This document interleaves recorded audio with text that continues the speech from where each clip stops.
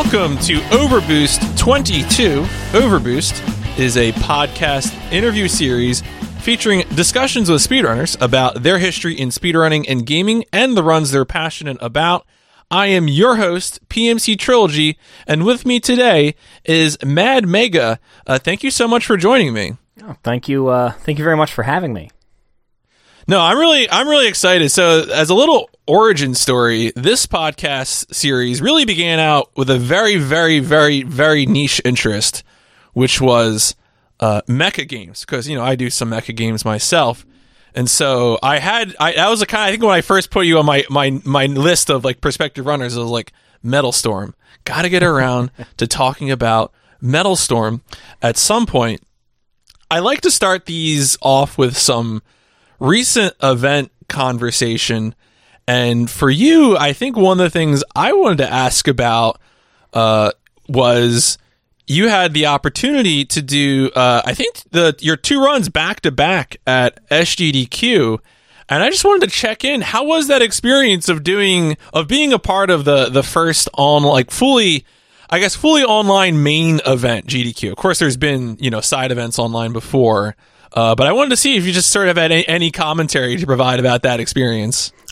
Honestly, it was great. I mean, I feel like as a speedrunner, at least the way that I came around into it, AGDQ always kind of felt like a very. It is the big stage, I think is what it is. The easiest way to say it is that in speedrunning, like that's the primary stage. That's where the biggest audiences, so to speak. So it's kind of viewed. I've always kind of thought of it as kind of like a major career goal for a speedrunner to be able to get up there and show the whatever game it is or games that you have that are most near and dear to you. And Metal Storm is one that's definitely been there for me. And getting to do two runs back to back. Getting to show off a Ghostbusters game, which is another one of my favorites, became one of my favorites. It was really cool in the middle of an S block on a Monday that the schedule slipped, and I ended up, I think, in a much better viewing window as well. So it was really cool to be a part of. The only thing is, and I hate to sound kind of negative, but it's like I really wish that I'd been able to be there and have my friends be on the stage with me and have have a full couch and that whole experience, because for the online it felt kind of a little trimmed down, and I was afraid to have too many voices because the games weren't very long, and I think that when you can't see each other, it's hard to have those moments where a bigger couch could talk, but I only wanted to have one co-commentator for each. But it was a really good experience, and it's awesome to be able to show those off to a lot of people that probably don't know of Metal Storm, or even fewer who know of New Ghostbusters 2. So yeah, no, it's hard to replace the sensation of being on a stage with people, and I think you brought up a lot of the points in terms of commentary. I definitely feel like I noticed that too, in that I think for an online event, not being able to see each other, it's much better to have fewer members of commentary. There were some runs that still really did it well, but I think those are usually longer runs too. So I think I definitely agree with your assessments. Before we move on to the history, background, and interrogation, I did want to ask. You sounds like you got two favorites of yours: New Ghostbusters 2 and Metal Storm into SGDQ. What's the next thing? If you had an automatic in and you could get any game you wanted, in fact, you may have already submitted it because AGDQ 2021 submissions just closed not too long ago. What's that game? Well, I did not submit it this time. I actually didn't submit anything for this AGDQ. Mm-hmm. I elected, I got in, and this is another online event, and I kind of thought that maybe it was better. One of the cool things I think about it being an online event, real quick to diverge, not to ignore the question, but is that I think that it gave a lot of people opportunity to be a part of an AGDQ that weren't normally able to, because it is a live event and there's travel involved and there is a significant expense to all of that. So I kind of looked at it as like, I could probably offer another game or two that might get in there, but I'd rather not, even present a temptation to have that, and I can save that for another day. But the game I really want to get in is it's called Lucky Dime Caper, starring Donald Duck, and I have done that run at multiple events now. And it's an old Sega Master System game that I don't think was ever actually released in the United States. Same thing as New Ghostbusters 2. That was also never released in the United States. Somehow I find these games and they just speak to me. But it is, for some reason, that game just, I love it. It's got Donald Duck, and I mean, I like him as a character because he's just this angry duck, and you can't understand a word he says. There's just something charming about him. But the game is very precise, and a really clean run of it looks very, very easy. And I always kind of appreciate games that when you see them speedrun at a high level, it looks like it's the easiest game in the world. And then if you pick it up and you play it, you're like, wow, this is brutal. and I just, it's definitely one of my, it's another one of those games that has become one of my favorites, just from speedrunning it. Cool. No, that's actually really, and I like too that in this case it feels like some of your speedrunning efforts are surfacing these games that didn't make it to North America, or when we talk about Metal Storm, that's a game that you were doing the re-release version, which is its own cool story that we'll get into maybe later when we dive into that game specifically. But let's get on track here. Let's go back to the very beginning, the foundation. Where does gaming start for you? Is it something you got from family, friends? So I was thinking about this a little bit, and I think it goes back to like when I was in like preschool or kindergarten, and I had a friend back then, and his name is Joe, and I honestly haven't talked to this guy in like 15 or 20 years now, like since high school, but he had a Nintendo, and so like he was my best friend in grade school, and I was like, oh, Nintendo's so cool. So I'd go over to his place and we'd play Nintendo. So for like Christmas when I was 4 or 5, my parents finally caved, and I got the NES control deck, the big box that came with the 2 controllers, Super Mario, Duck Hunt, and the light gun, and my dad had to climb behind the TV and hook everything up, and I'm 4 years old or 5, I'm terrible at Mario, but that's the game that we had, and not long after that, I mean, I basically ever since then I've always had at least 1 or 2 consoles, and I've always been playing, pretty much since then. So it's been about 3 decades, I would say, of pretty solid, just video games at just about every stage of my life, everywhere I've been. So this is a pretty common sort of thing. You have that early holiday gift, and it translates from there. One thing I always like to ask is, at what point would you say that you really took ownership of it yourself? That it was no longer, because I think for me growing up, Christmas or birthday, I might get, two PlayStation games, 2 PlayStation 2 games, something like that. But then at a certain point, like going to college, I think the first system I really bought for myself was probably, in college again, when 18 would have been like 360. And so I'm curious for you, is there a certain point where you feel like, yes, I'm really in the driver's seat here in terms of going out and getting what I want? So that's kind of interesting. I think that for me it might have happened a little earlier than for a lot of people. So when I was younger, not to get super kind of like downer, I guess, but my parents got divorced, and so like after that happened, I was always big into video games, but that was always kind of an escape. And one of the things that after that happened is that the like allowance and being able to save up money and squirrel money away and that sort of thing. Because that's how I bought like Super Mario Brothers 3. I remember I like saved my allowances for like 3 months or something. Yeah. But once those things started to go away, like I had, you know, these games, but I basically played them and I was kind of done with them. So where we lived, I was able to like walk to. It was before GameStop. I don't remember even the name of the place. I think it was a different chain at the time. Was a FuncoLand or a Babbage's or an electronics boutique? Yeah, it wasn't even one of those. It was Okay. just a I think like a third party shop, and so I would take some of these games and I'd trade them in, and once I got a little older, even, you know, once I was in high school, even then I was always kind of making like deals with my dad, basically like, okay, well, if I trade in my Sega that gives us X amount of dollars, and then, you know, I'll do that now and I'll give you that credit, and then for Christmas I'm going to get, you know, a Dreamcast or a PlayStation. I forget how like the progression went, but so like I was always trying to kind of keep up and with, you know, what most of my friends were playing at the time.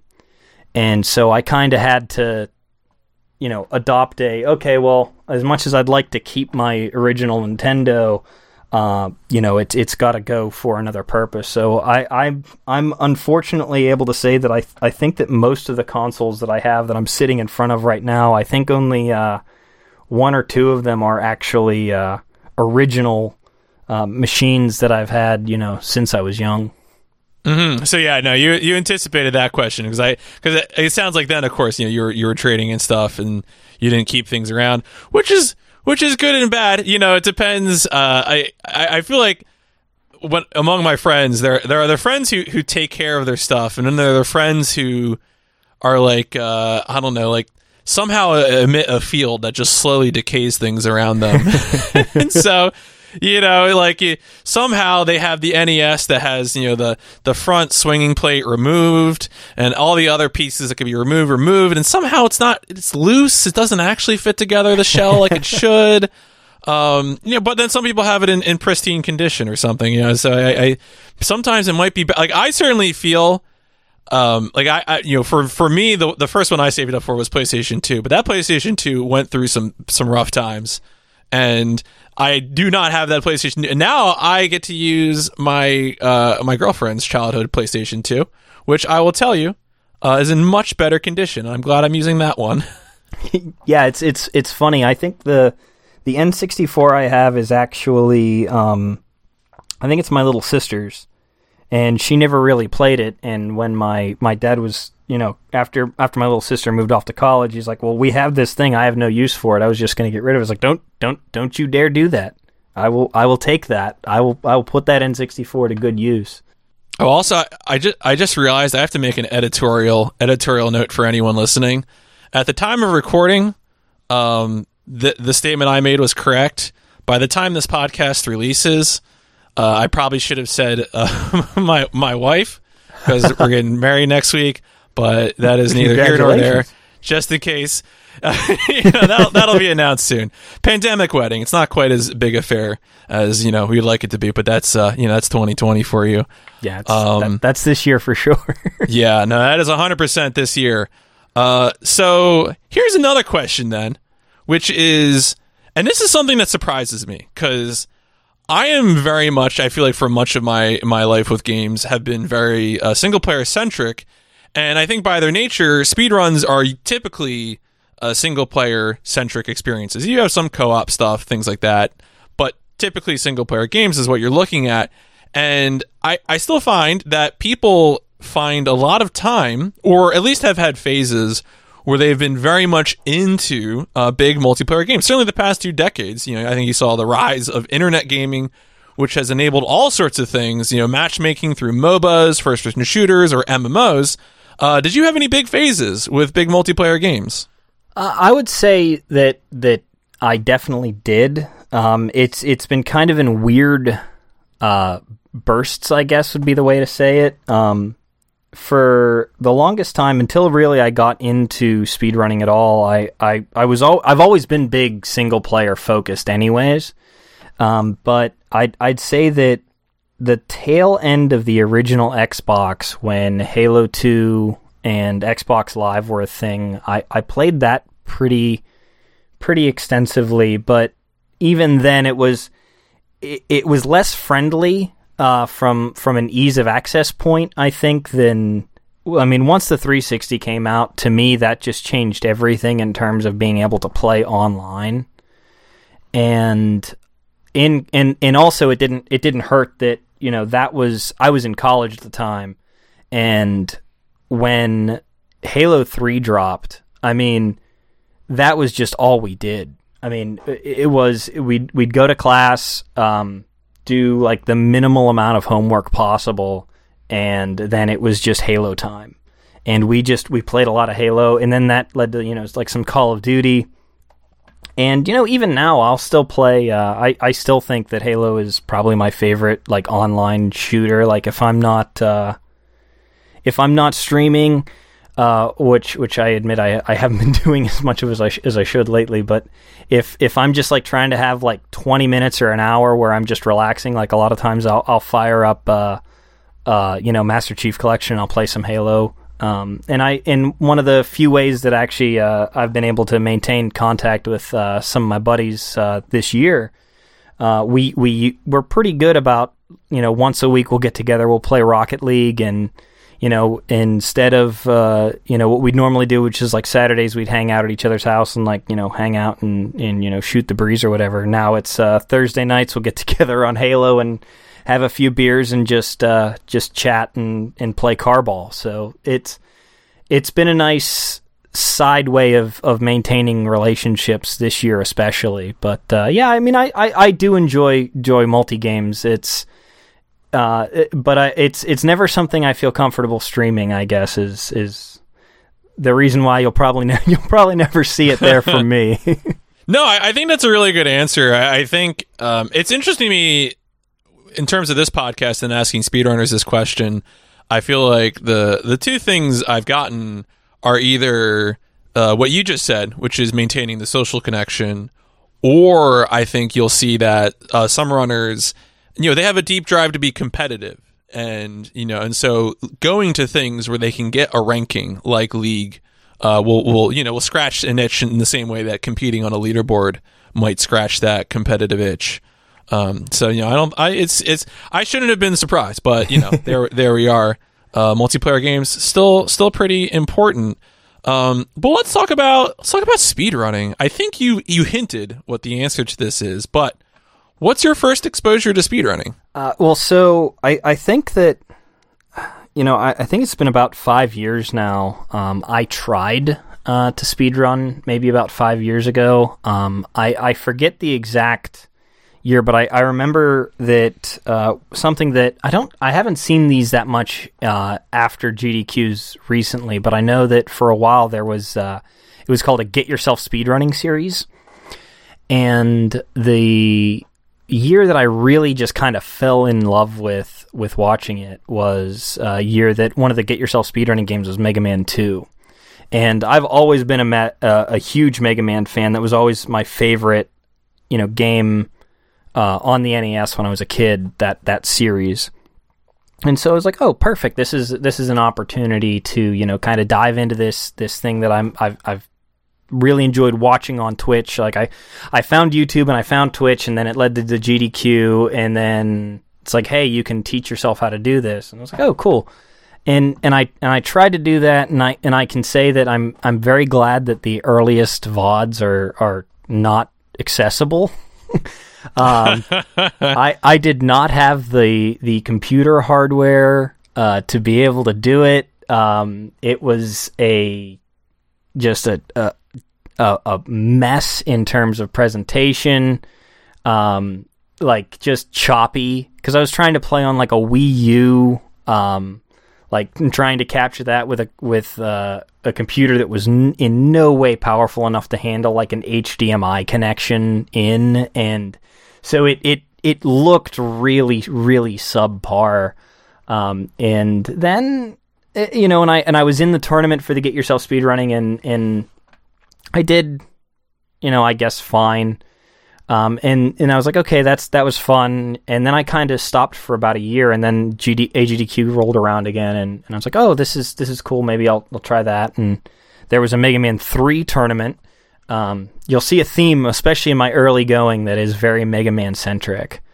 And I was like, oh, cool, I'll learn Mega Man 3. And so I did that. And all of this, mind you, is being done. I'm playing these old retro games on a 55-inch LED TV in my basement that is not designed to have composite input. So right. So I'm dealing with, and what I come to realize, years later, and at the time I didn't quite know this, is that a big problem that you have with retro games is if you have lag, especially variable lag, which is what you get if you go on Amazon and you buy a composite to or a composite to HDMI converter, like a little $10 job on Amazon, and you use that, you can kind of play your game and it's going to be fine. But if you're trying to be really precise, you're just going to die a lot because the frames displayed on the screen are not the same that's actually going on in the hardware at the time. And so I didn't know any of this, and so worked really hard to try to be somewhat competent at Mega Man 3, and it turns out that one of the reasons why I was having trouble is that I couldn't develop reliable visual cues or audio or really cues of any kind. I was just I had to play very safe no matter what I was doing. And it was around that time where I was like, okay, I'm gonna start taking this seriously. I'm gonna try to do this for real. And I got a proper CRT television that I'm sitting in front of now. It's a pretty nice PVM that I've got here, and I kind of went all in on the retro thing, and those were the games that really got me started. And then once I got comfortable with that, I branched out more, and I've kind of played a bunch of retro garbage all over the place, I guess is the best way to say it. Now if you look at my library on speedrun.com. Mm-hmm. All right, so this is a good tangent to get into, because I'm very, very curious about this. Because I feel like this is one of those things. I'm going to say playing older video games generally right now. The hardware for connecting, what TV. How do you connect to the TV? How do you capture? So I heard you say PV. How heavy is yours? That's more than how much did it cost? How heavy? It's not light. I think it's only a 14-inch screen, so it's not even especially large. But I think it's probably 30 pounds. It's heavy. I remember picking the thing up and I put it in the back seat of my car, and when I picked it up off the seat of my car after I got home, I look over and you can just see where the weight creased the leather in the back seat of my car, and I'm just well, I hope that rebounds, because otherwise that's there forever now. It's never going away. So do you do all of your playing of older games on that TV? Do you have any other setups where you're still using a modern TV? So the way that I tried to get my setup, it's taken a lot of iteration, but where it sits now is anything that was originally designed for playing on a CRT. So basically everything from, I would say, the original Xbox, PS2, Dreamcast generation and back, I do play on the PVM. And it just to give you an idea of the setup I have is, everything is based on S-Video, which for the especially retro consoles is perfectly good. It has more than enough bandwidth to handle you really can't tell a huge difference on RGB to S-Video for an NES, for example. Yeah. But so I have all of my CRT stuff goes to an S-Video switcher, and then that goes to a splitter that then goes into my capture card or to the TV, and that basically lets me keep everything hooked up all at the same time. And if I want to jump through different consoles, I can, which has come in handy. I've done a couple of races. RGL TV has done a couple of different races. Discathlon comes to mind, where I think there was an NES game, a Genesis game, a Super Nintendo game, and so I'm like, all right, I can do that. Just push a couple buttons, flip through, and now boom, here I am. I can jump between consoles really easily, which is nice for me, and I don't have to change stuff around. But it's been a real work in progress. I'd say it's been 3 years of pretty gradual update to that, and then all the modern stuff I have set up to output through an HDMI switch that I have. That actually the main computer screen that I'm looking at right now, I can change the input on that, and I can play my I have a Switch and an Xbox One 360 up here. PS4 will come up here eventually once I get a PS5. And be able to play those on stream. Though the newer stuff doesn't show up as often on my sure. page, but sure. Well, no, that's interesting. I think one of the things I was curious about too is that I feel like the area in which there is like the most furious like concentration of money and sort of tinkering is attempting to hook retro consoles to modern TVs. Particularly, I always think people have like a certain way of talking about the OSSC, which makes me like deeply, deeply suspicious. Like I have no standards though. Like for me, the whole point of playing like a PlayStation 1 game is to try and cause as much to happen on the screen as possible, to kill the kill of lag as much as possible. So like I am not the right person to be like, yes, I need this to be responsive. That has never been my goal, really. But it sounds like you've avoided that. You've really just decided, you know what, I'm going to make the effort to keep apples to apples and oranges to oranges. Yeah, mostly. The way that I capture everything is via HDMI. I do have a RetroTink, which is how I output the consoles to my capture. My capture card is HDMI capture now. What capture card is that? I have it's a StarTech USB 3. Okay, yeah. I've seen those. It's honestly it's been really nice. And the reason I like it is that even if I didn't want to use the HDMI, it does still allow for composite component, S-video, all of those sorts of inputs are available too. But the way that I have it set up in my right now is that the original S-video signal goes to the PVM, but it's split a little bit before that, so that signal also goes to the RetroTink, and the RetroTink outputs that to be captured. And some of that is kind of like an idea of future-proofing, is that I know that there are some HDMI mods that exist, like especially for the NES, and it's like modding is something that I kind of dabble in, and I always enjoy like taking my consoles apart and fixing them at times.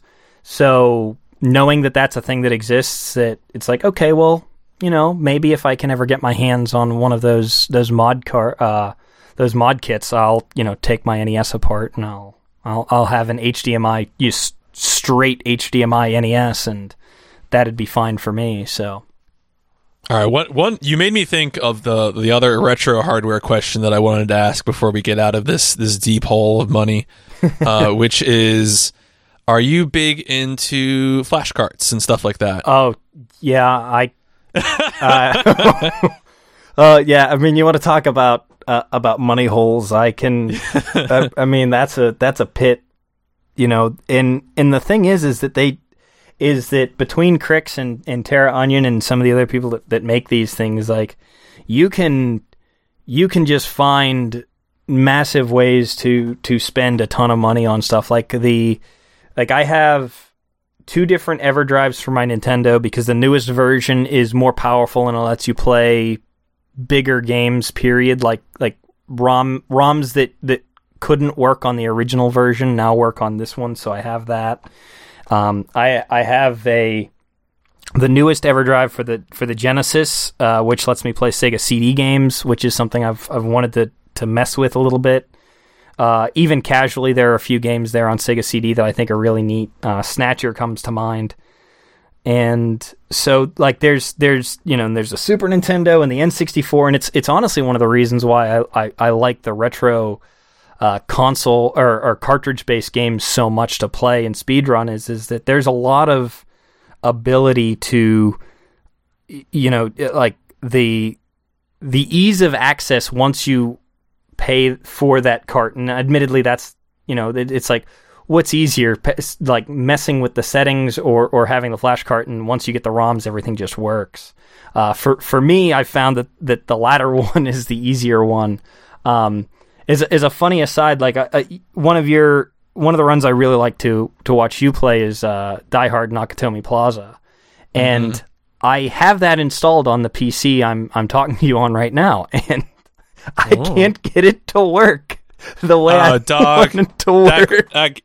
Yeah, you can message me about that later. That is actually, all right, this is super quick, but one of the astounding things about that game is that initially me and Casey Frew were running the game using DXWND to make it launch more correctly. And what happened was that another runner, Cyanide, shout out to Cyanide, came along and started launching it without DXWND using a batch file and I think some sort of command line windowed option. And for whatever reason, that saves real time about 3 minutes of loads. That's absurd. I don't know why. It's weird. But I mean, that's life. That's old games.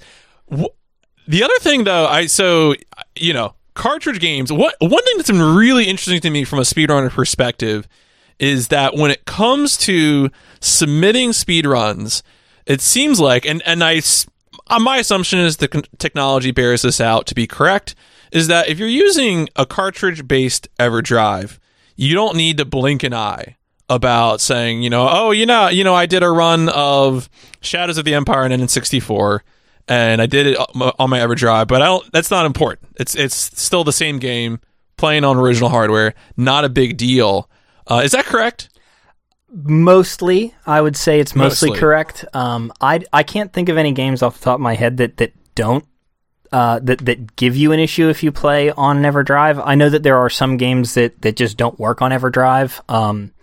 For example, the Super Nintendo is famous for when it was released that companies would put extra chips in the cartridge that did different things. So, for example, Mega Man X2 and 3 has, I forget the name of the chip, but this chip basically created wire meshes that were 3D and could be manipulated by the SNES.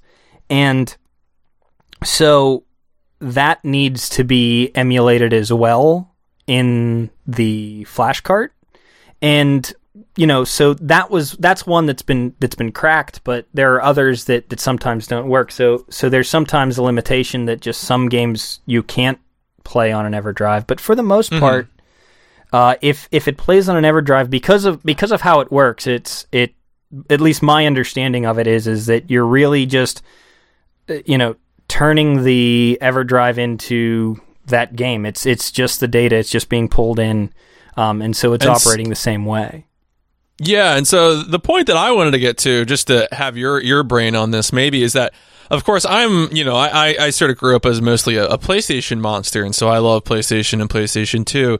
And we're in a period now where we're starting to see more and more optical disc emulators. Mm-hmm. We had GDEMU for Dreamcast for a long time, but now, Terra Onion has mode which covers Dreamcast and Saturn, and apparently soon PlayStation. Yeah, I saw same hardware. That. Very exciting. There was SIO, which has been interesting for PlayStation 1, X-Station, which is coming soon. Yeah, I can't wait. Yeah, and these have varying levels of complexity. Some of them are, the Dreamcast Saturn stuff is plug and play. PlayStation 1 apparently is just difficult to deal with and requires fine soldering always and forever. Yeah, I'm looking forward to that one myself, actually. I have that purchased. Mm-hmm. I'm like, I can't wait to take apart my PlayStation and try to get this to work. Like, rubbing my hands together. But of course, when it comes to optical drive emulators, you're talking about interfering or changing how the disk reading is going on, which I'm pretty sure you're probably going to change load times, probably. And you could also affect other things as well. I know with SIO, because it's coming through the parallel port, there's often issues with like CD audio stuff. There's been a lot of compatibility issues coming and going with that product. And so I just wanted to get your take on using optical drive emulators for speedrunning? I mean, I'm generally I try to take a pretty liberal view of how you play your game, because to me the speedrunning in really until you get to a very, very high level on a particular game, I'd say that the person you're really competing against is yourself. And so if that means that, so to me, a level playing field, you really don't need to worry about it until you start to get into like really competitive or a group of people that have really decided that this is how we want to determine who among us is the fastest at this game. And so for those kinds of things, I mean, I love it. Not to mention the fact that, the Dreamcast, I'm looking at mine right now. I love the thing. It's a little brick. It's tough. But that disc drive, every time I play it, it sounds like it's going to die. It sounds like an old wheezy, like it just can barely make it through. And I cannot wait to replace it with the mode and just be like, all right, boom, here we go. We're going to play some Code Veronica and away we go, or some Sonic Adventure. And I think that you're going to lose those load times, but I think that, thinking long term, there's no way that everybody's going to be able to play on original hardware forever. These things are finite. There are only so many of them that exist, in the general sense as far as the consoles go. And as they fail, that number gets lower and lower. So as speedrunners, especially retro speedrunners, I do think that we need to be cognizant that, there will come a time where we're probably going to have to emulate everything.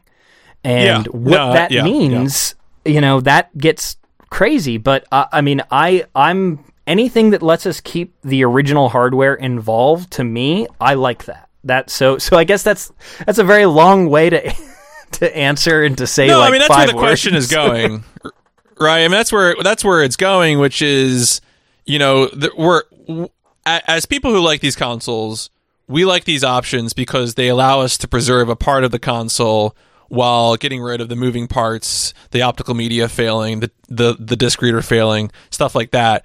But, long term accessibility, really, it's going to be other things. It's going to be, either emulation like your normal PC emulators, or it's going to be emulation like, more powerful misters down the road or something like that, But no, I it's something I've been thinking about. I make notes about it sometimes. I went and looked at like the 50 most popular PlayStation 1 games that are speedrun to get a sense of what they look for in acceptable emulators.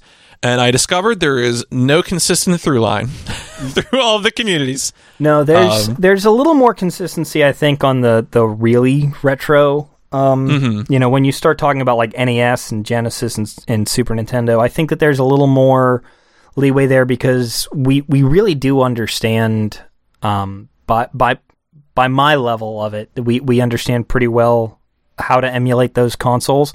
But I mean, they're also, the NES is, almost 40 years old now. When you really think about it. I think the NES was released in 84 or 82. So, we're not far away from 4 decades of the original Nintendo.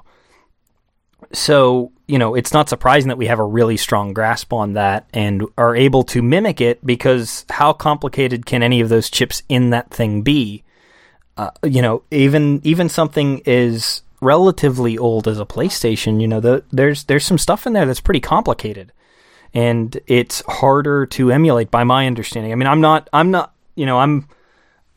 not really a computer engineer on the level of dealing with chips and stuff, but my dabbling and understanding is that, it's just harder to mimic and emulate these things, in the same way that the original consoles did. Not to mention that, I think that you get into some very interesting things, because if you talk about PlayStation 2 gaming and speedrunning, you always want, I think it's the 9000 series, right? The 90K. Yeah, the 90K. And so, that's already like a factor to me that kind of is weird. It's like, okay, so we're looking at very specific versions of hardware for getting us the best times, so you're almost already skewing your user base, that they have to find this very specific unit that's very specific and has that only so many of those exist, and it's already hamstringing people that would like to get involved. And I don't think that should ever be that should never be something that off puts you from getting started. But if you if you want to be like a top end runner of, I'll just say like Crash Bandicoot. I don't really know PlayStation runs necessarily, but like or Mega Man 8 is a good example because it's a PlayStation 1 game. And, the load times are better on the PS2, and obviously they're best on the 90K. So, like, theoretically, if you want to play that on OG hardware, that's how you got to do it. And that can be a little off-putting, but, and these are the things I kind of worry about big picture from a hardware standpoint. Because, again, this stuff isn't getting any younger. On that note, let's maybe ask another hardware-related question. Which is that speedrunning pretty, can be intensive, especially on your hands. Do you have any thoughts or approaches to health in terms of, your hands, preventative stuff, posture, things like that? Preventative, I would say, is literally don't sit the way I do. Would be my first advice to anybody. But for me personally, I try to stay healthy otherwise. I try to run and exercise and that sort of stuff. And I think that's just this is like a weird thing I've noticed about myself, is that if I take like 2 weeks off and I don't exercise, and whether I'm trying to, play multi-Halo or trying to speedrun, I feel like I'm just not there. But then if I go back to it and I'm keeping up with my normal, like, regular exercise regimen, like, it feels like everything goes back to normal and like I feel good about it again. So I don't know, like, necessarily if that's maybe just psychosomatic or if that's all in my head, but I definitely feel like as long as I'm trying to keep in good health, like, I feel like I have better control over everything. But the best and most obvious answer, I think, is especially depending upon the game you play, like hand stretches and that sort of stuff, like, really comes in handy. And don't overdo it. Like, this is especially true of retro games, I think, is mashing. And you can strain your shoulder, your elbow, your neck, your back, trying to mash a button. And that sounds crazy, but when you're literally trying to go for, like, 30 hertz or 20 hertz of input per second, you're really wailing on that controller. And if you have a bad form in doing it, you can like, crick your neck or whatever. So try to find a way to do it that's comfortable, and always, like, stretch and take breaks if you're playing something that's super mash heavy, like Contra or something like that, where you're really just going to town. And it's like, yeah, you know what? Every run, give yourself a minute, watch the intro video, and then try again. Like, don't overwork yourself. All right, I want to get some rapid fire takes. Yes. What's your favorite speedrun of the ones you've done? Of my speedruns? Yes. I mean, it might have to be Metal Storm. It's just, there's something about that game that is, it's really, really pretty looking when you do it right. And depending upon which category, it can look a little different, but to do everything right takes, where a lot of the things that you're doing are frame perfect and pixel perfect, and to get everything right on a run when you really nail it just feels really, really good. I also think that it's an interesting run to watch too. Like, I have plenty of games, I think, that I run that I would argue are kind of boring for a viewer. I don't think that Metal Storm falls into that. I think that Metal Storm is a game that, looks cool to watch, no matter how the run's going, really. What's your least favorite speedrun of the ones you've done? That's maybe a little harder.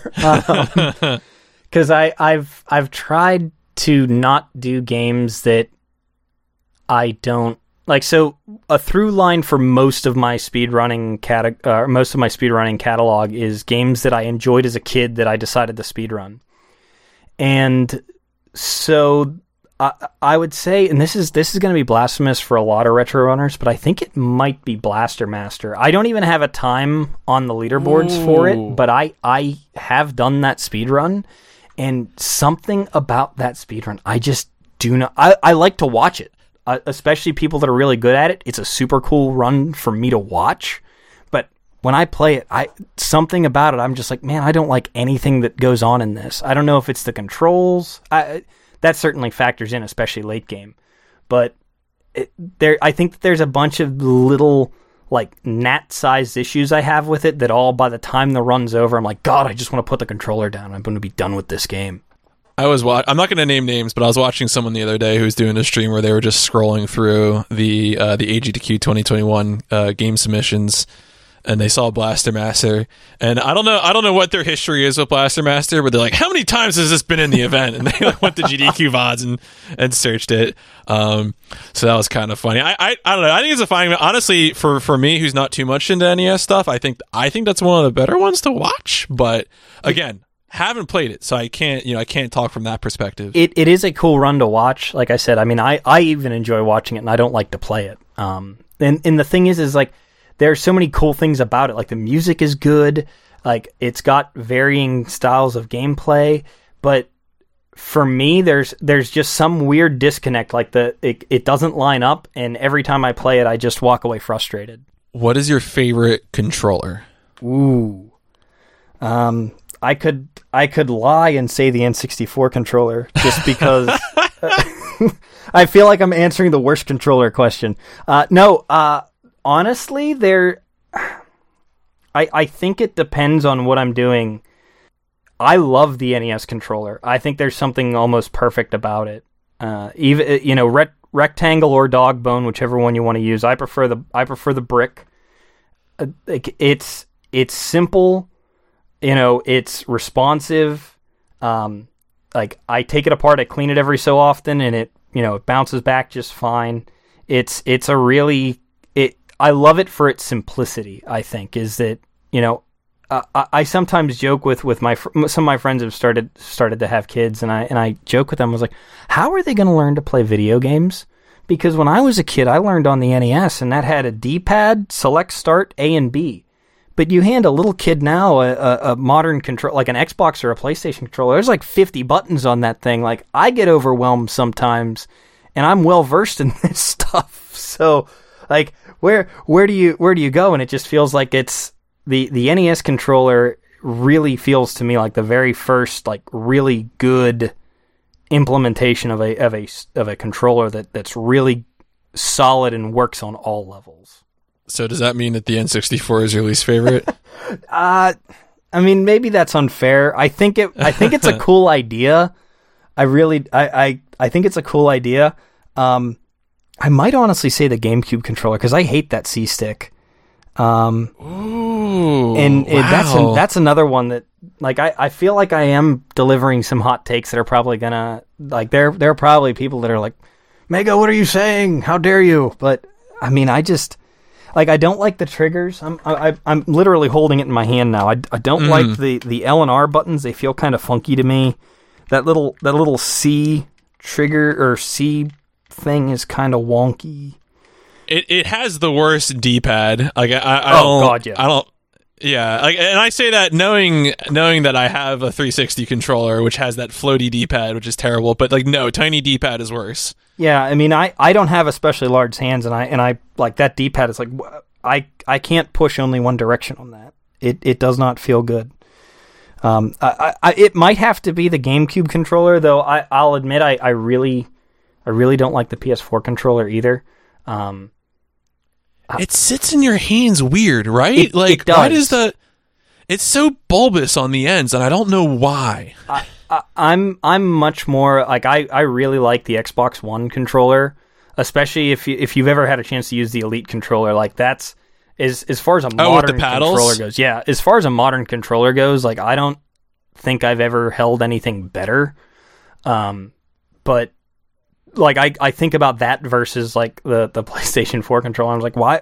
Like you take away the paddles, and I think the triggers aren't as good, and like I don't know. It's again, I feel like these are in stark contrast to what certainly the Kotaku message boards would have me believe. But I mean, people have their takes. It's interesting what sticks with people and what doesn't. But let's talk about some games. Let's and I think the focus here too is I really want to get sort of to your interest, your history with the particular games that we're going to run over here quickly.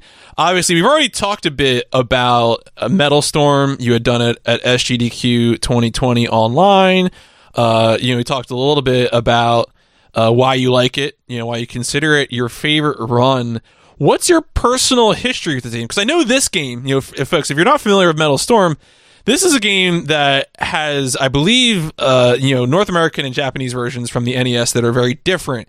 And then much more recently, I think last year, 2019, there was a re-release of basically a proper based on what you described in the SGD commentary, it sounds like a proper actual release. They kept the lore.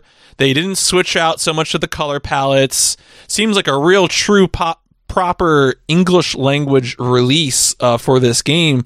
Had you played this game in its original North American version, or is this something you came to just recently?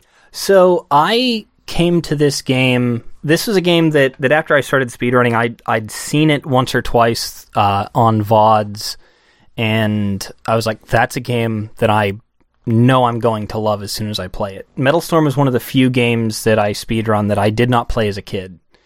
And there's a group they're called Retro Games Racing, and they do, like, every month they pick a game. It's voted on by the group, and everybody learns it and they race it, and then next month the same thing happens. I haven't done a ton of races with them, but Metal Storm was one where I was like, oh yeah, you guys are doing Metal Storm, I'm going to hop in. That's an excuse to learn this game. And you pilot you control this big mech, and the idea, like there really isn't a story in the US version of it, which funny enough came out before the Japanese version. Usually the Japanese version of NES games are released first before the US version. The US Metal Storm came out first. And there's a little bit of story in the manual, but the overarching idea is that this AI, we've basically turned Pluto into Starkiller Base, which is just more proof that there was literally nothing unique about The Force Awakens. That idea was done in Metal Storm in the early 90s, so that's it's always a retread. But this Pluto base blows up a planet, and then it decides that it's going to blow up Earth, and so they send your mech, the M308 gunner, in to set the self-destruct sequence off. And it has a little bit of weapon changing, but it's really about flipping gravity.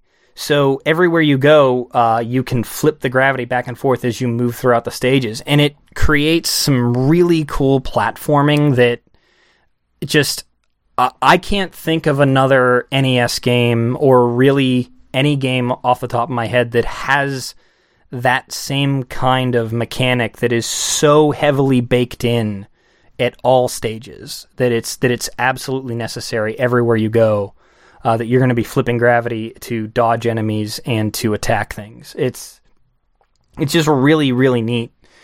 So I came to it through that sequence, and I learned the Any% run, which is a little different than the GDQ run I did. The GDQ run doesn't have any wrong warps. The US version, what's really cool about it is that if you take damage on the same frame, that you pick up an armor, which gives you an extra hit. Normally, if you get hit once, you die. But if you pick up armor, you have 2 hits. If you pick up armor and get hit on the same frame, it kicks you to the end of that stage, which is super awesome, and it saves a ton of time. But they fixed that in the Japanese version, and so obviously on the re-release that came out last year, that was already fixed. Right. So again, just to clarify, make sure I'm understanding right, when you were doing this racing group, you were learning the original American version before this re-release version came out. Right.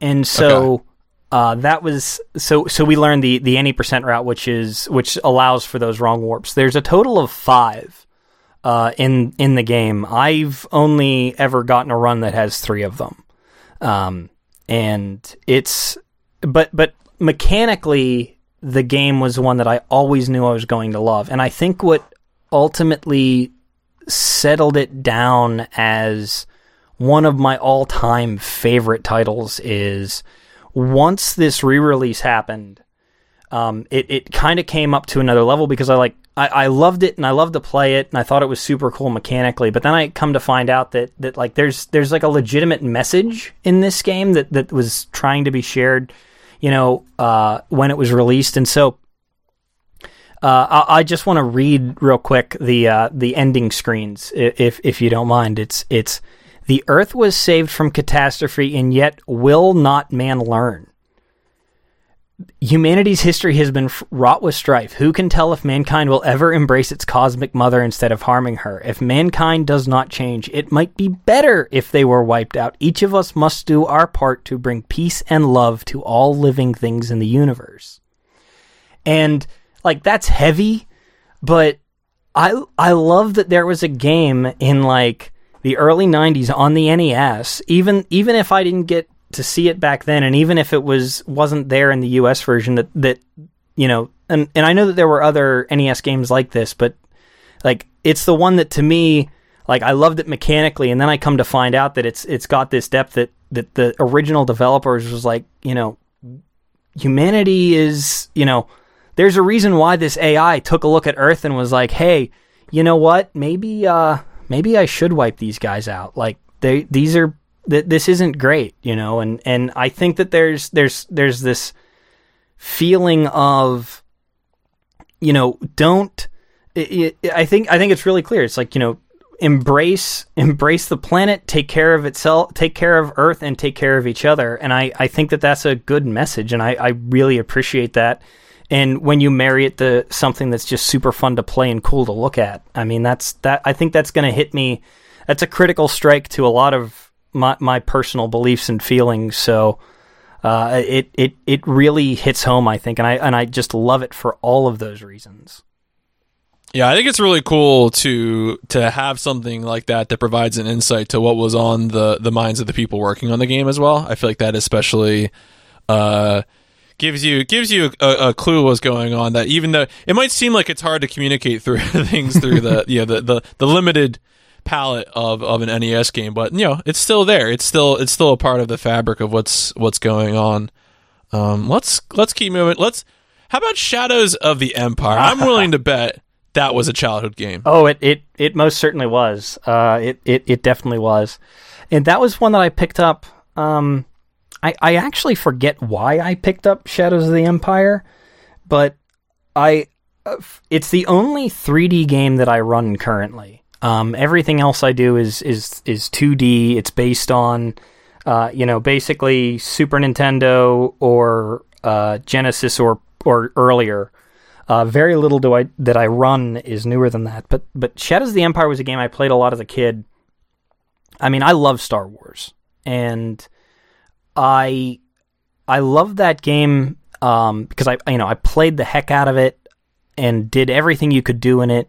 And it was so cool because it was part of this massive like push by Lucasfilm at the time to like create another movie out of thin air without a movie.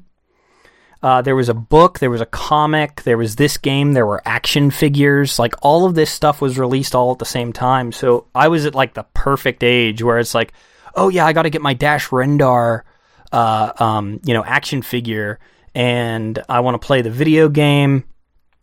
And I read the book, and all of this stuff just kind of happened at the right time.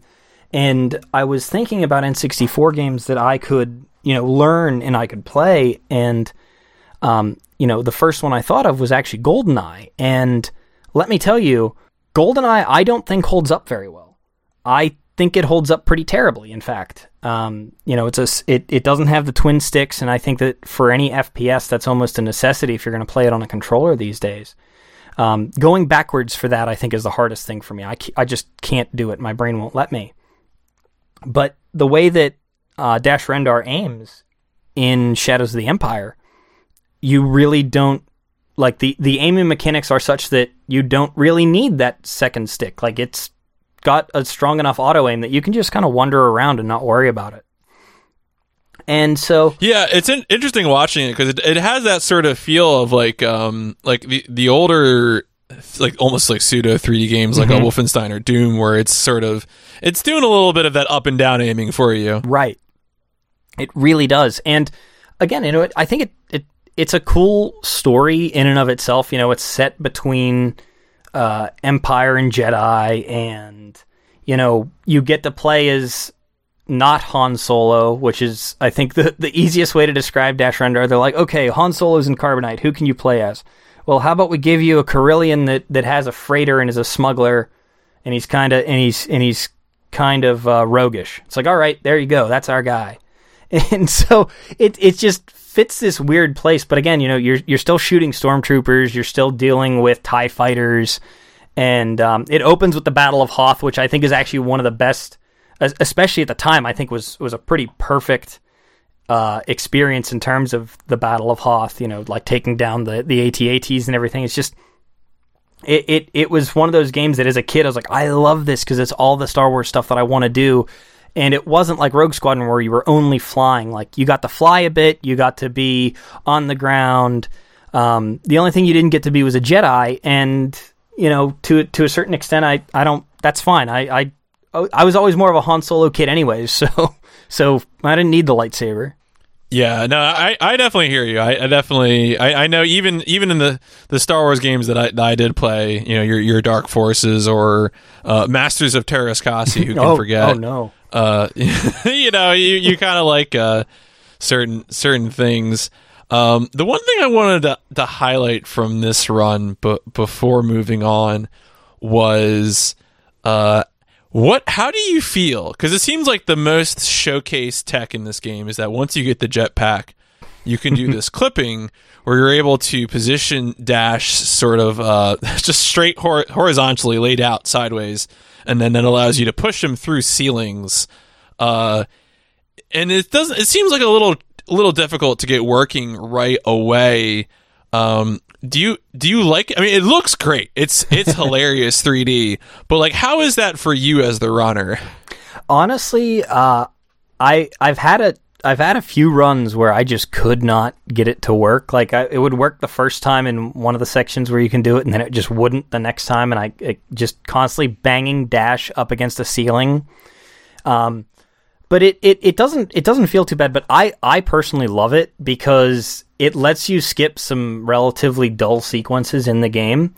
And one of the things that the more I've speedrun, the more I come around on the idea that it really should be, exciting as much as possible. And it lets you skip some really boring sequences. So the first time you can do it after you get the jetpack, it basically lets you skip from a sort of mid-boss fight against an AT-ST. You don't even have to fight that thing. You can just go immediately to Boba Fett.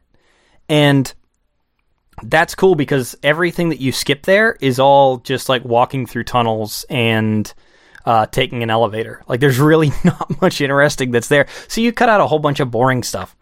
And it also offers the opportunity for some comedy because when you flip Dash on his side, the game considers him falling. Whether he's going up or down, it considers him falling.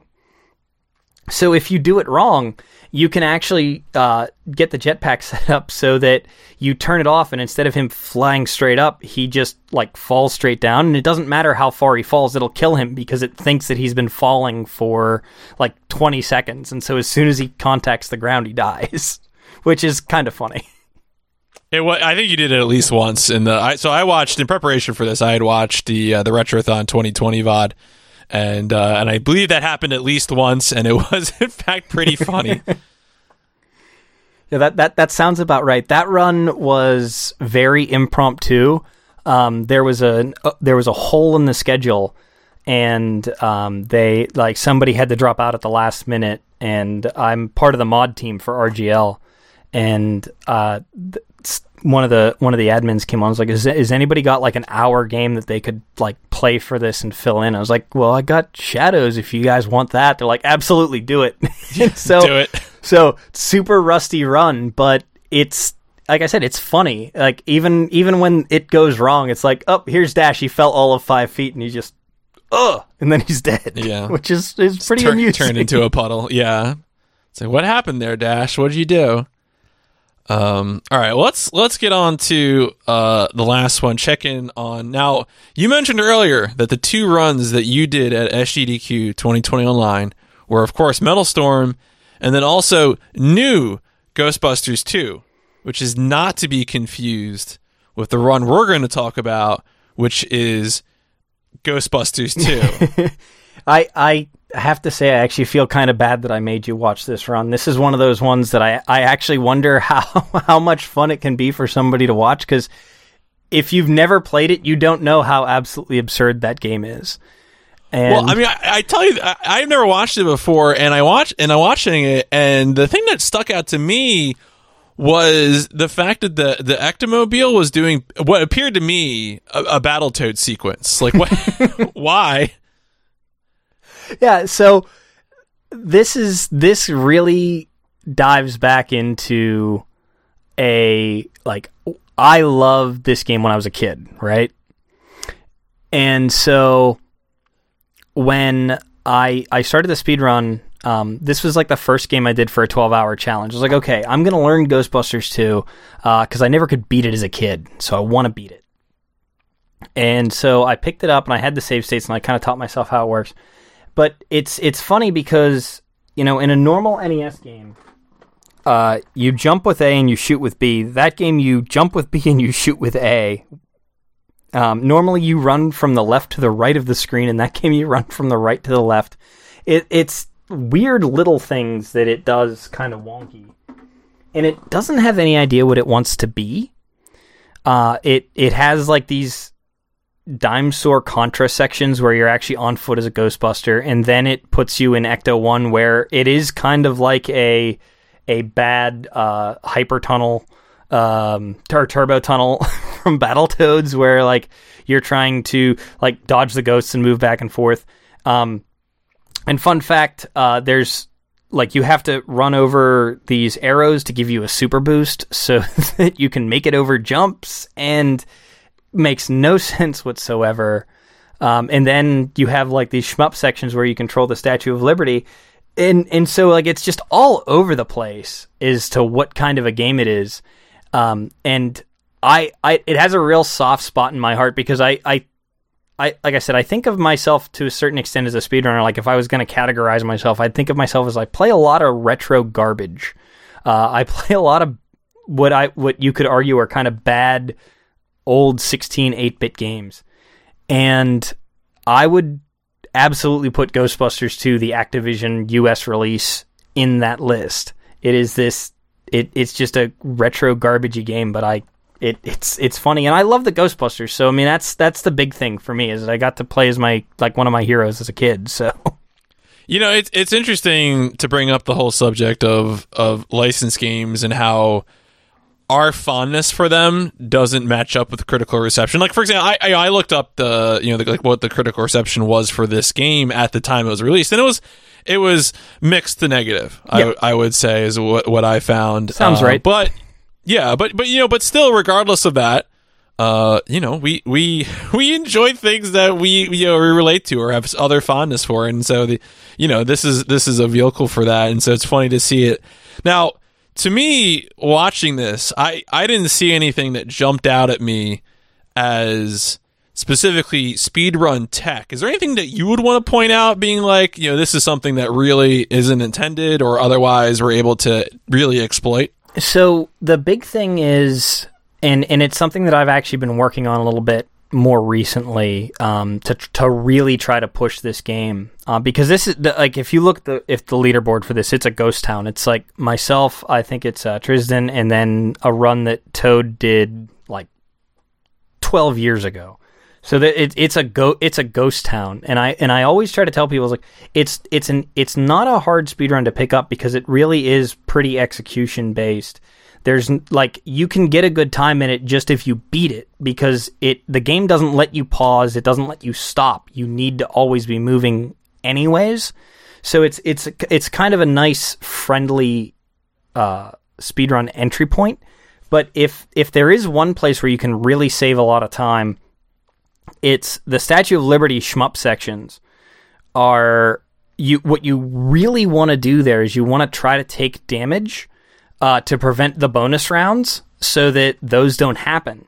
But then you're also taking away lives from yourself later, so you have to be tighter in the last stage in the museum. So and really, once you get to that final stage with Venkman, you're actually taking intentional hits on a few places because there's just so many enemies that getting through them any other way is obscenely slow.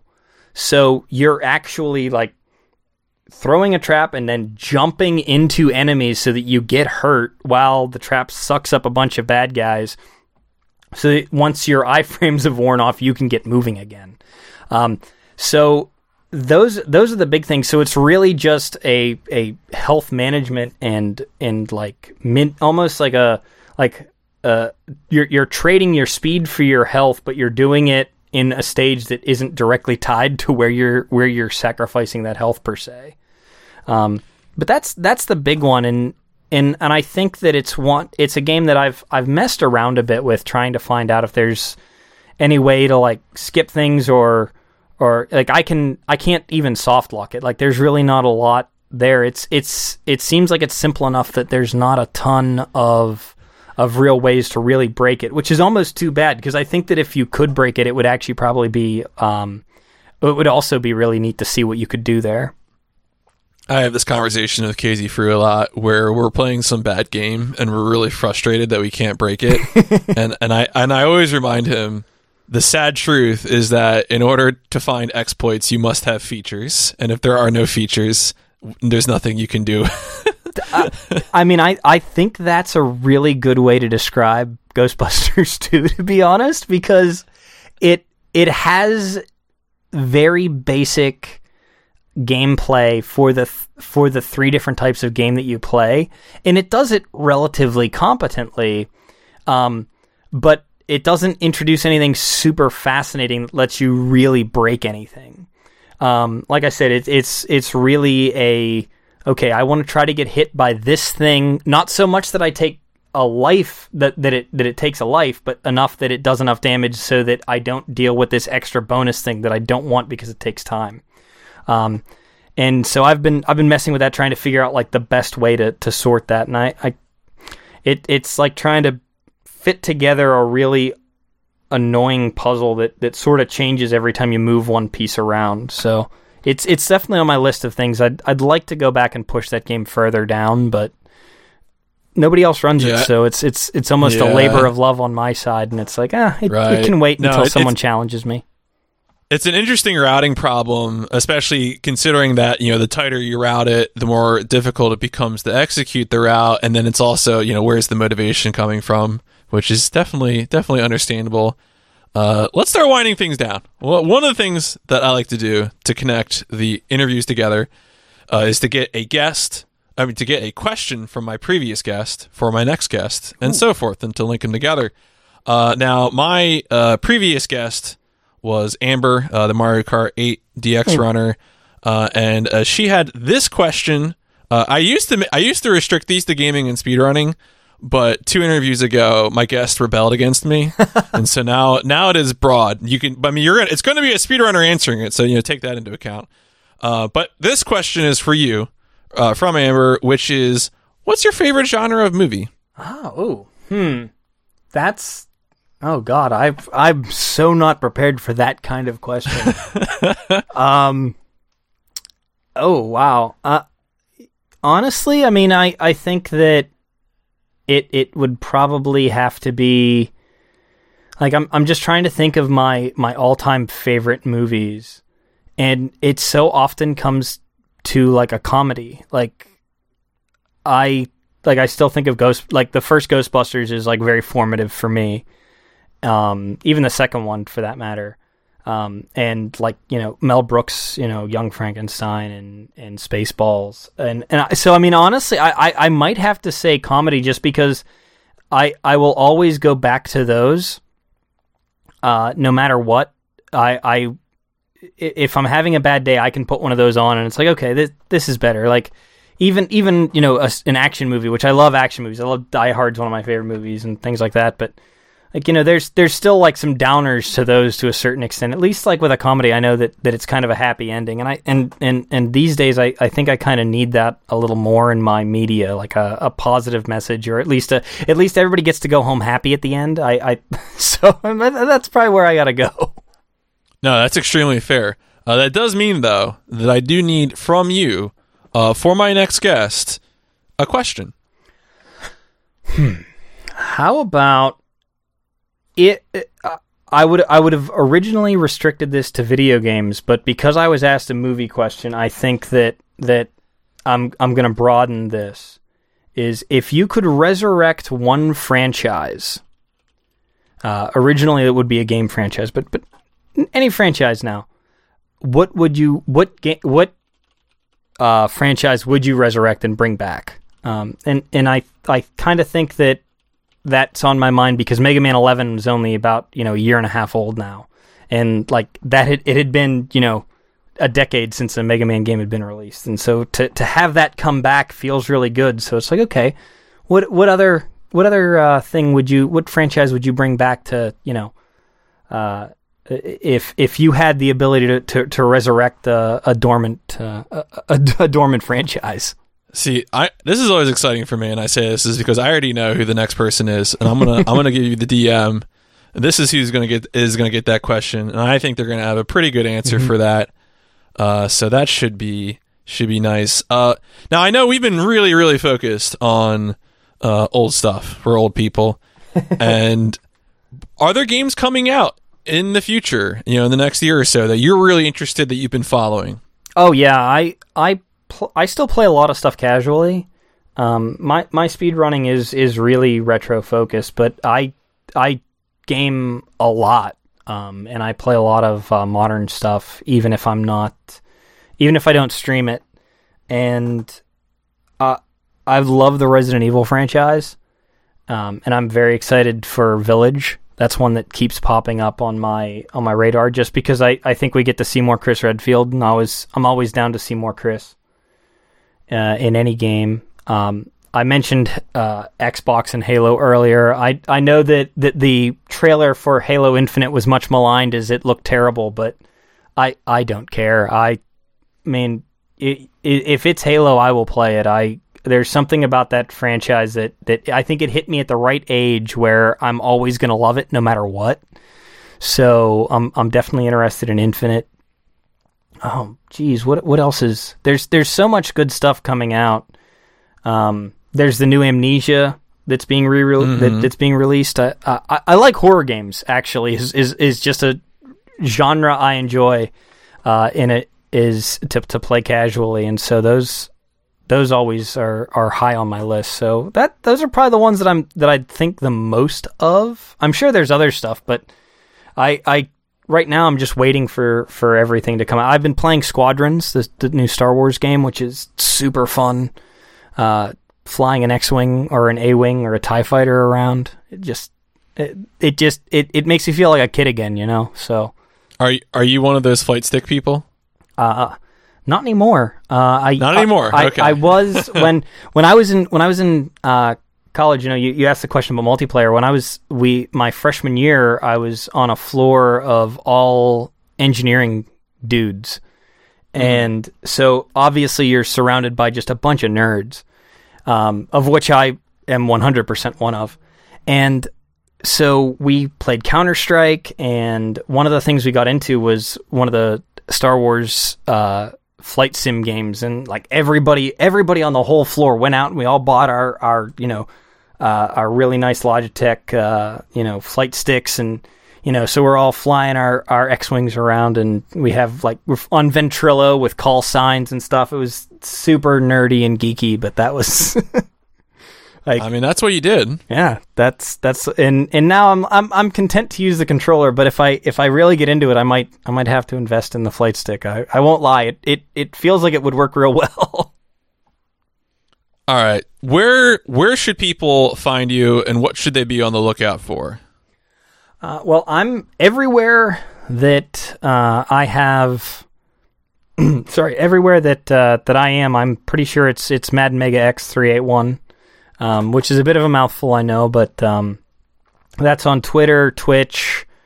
My YouTube is just like a string of letters, but all it shows are my current PBs and runs like that. So I wouldn't even necessarily worry about that.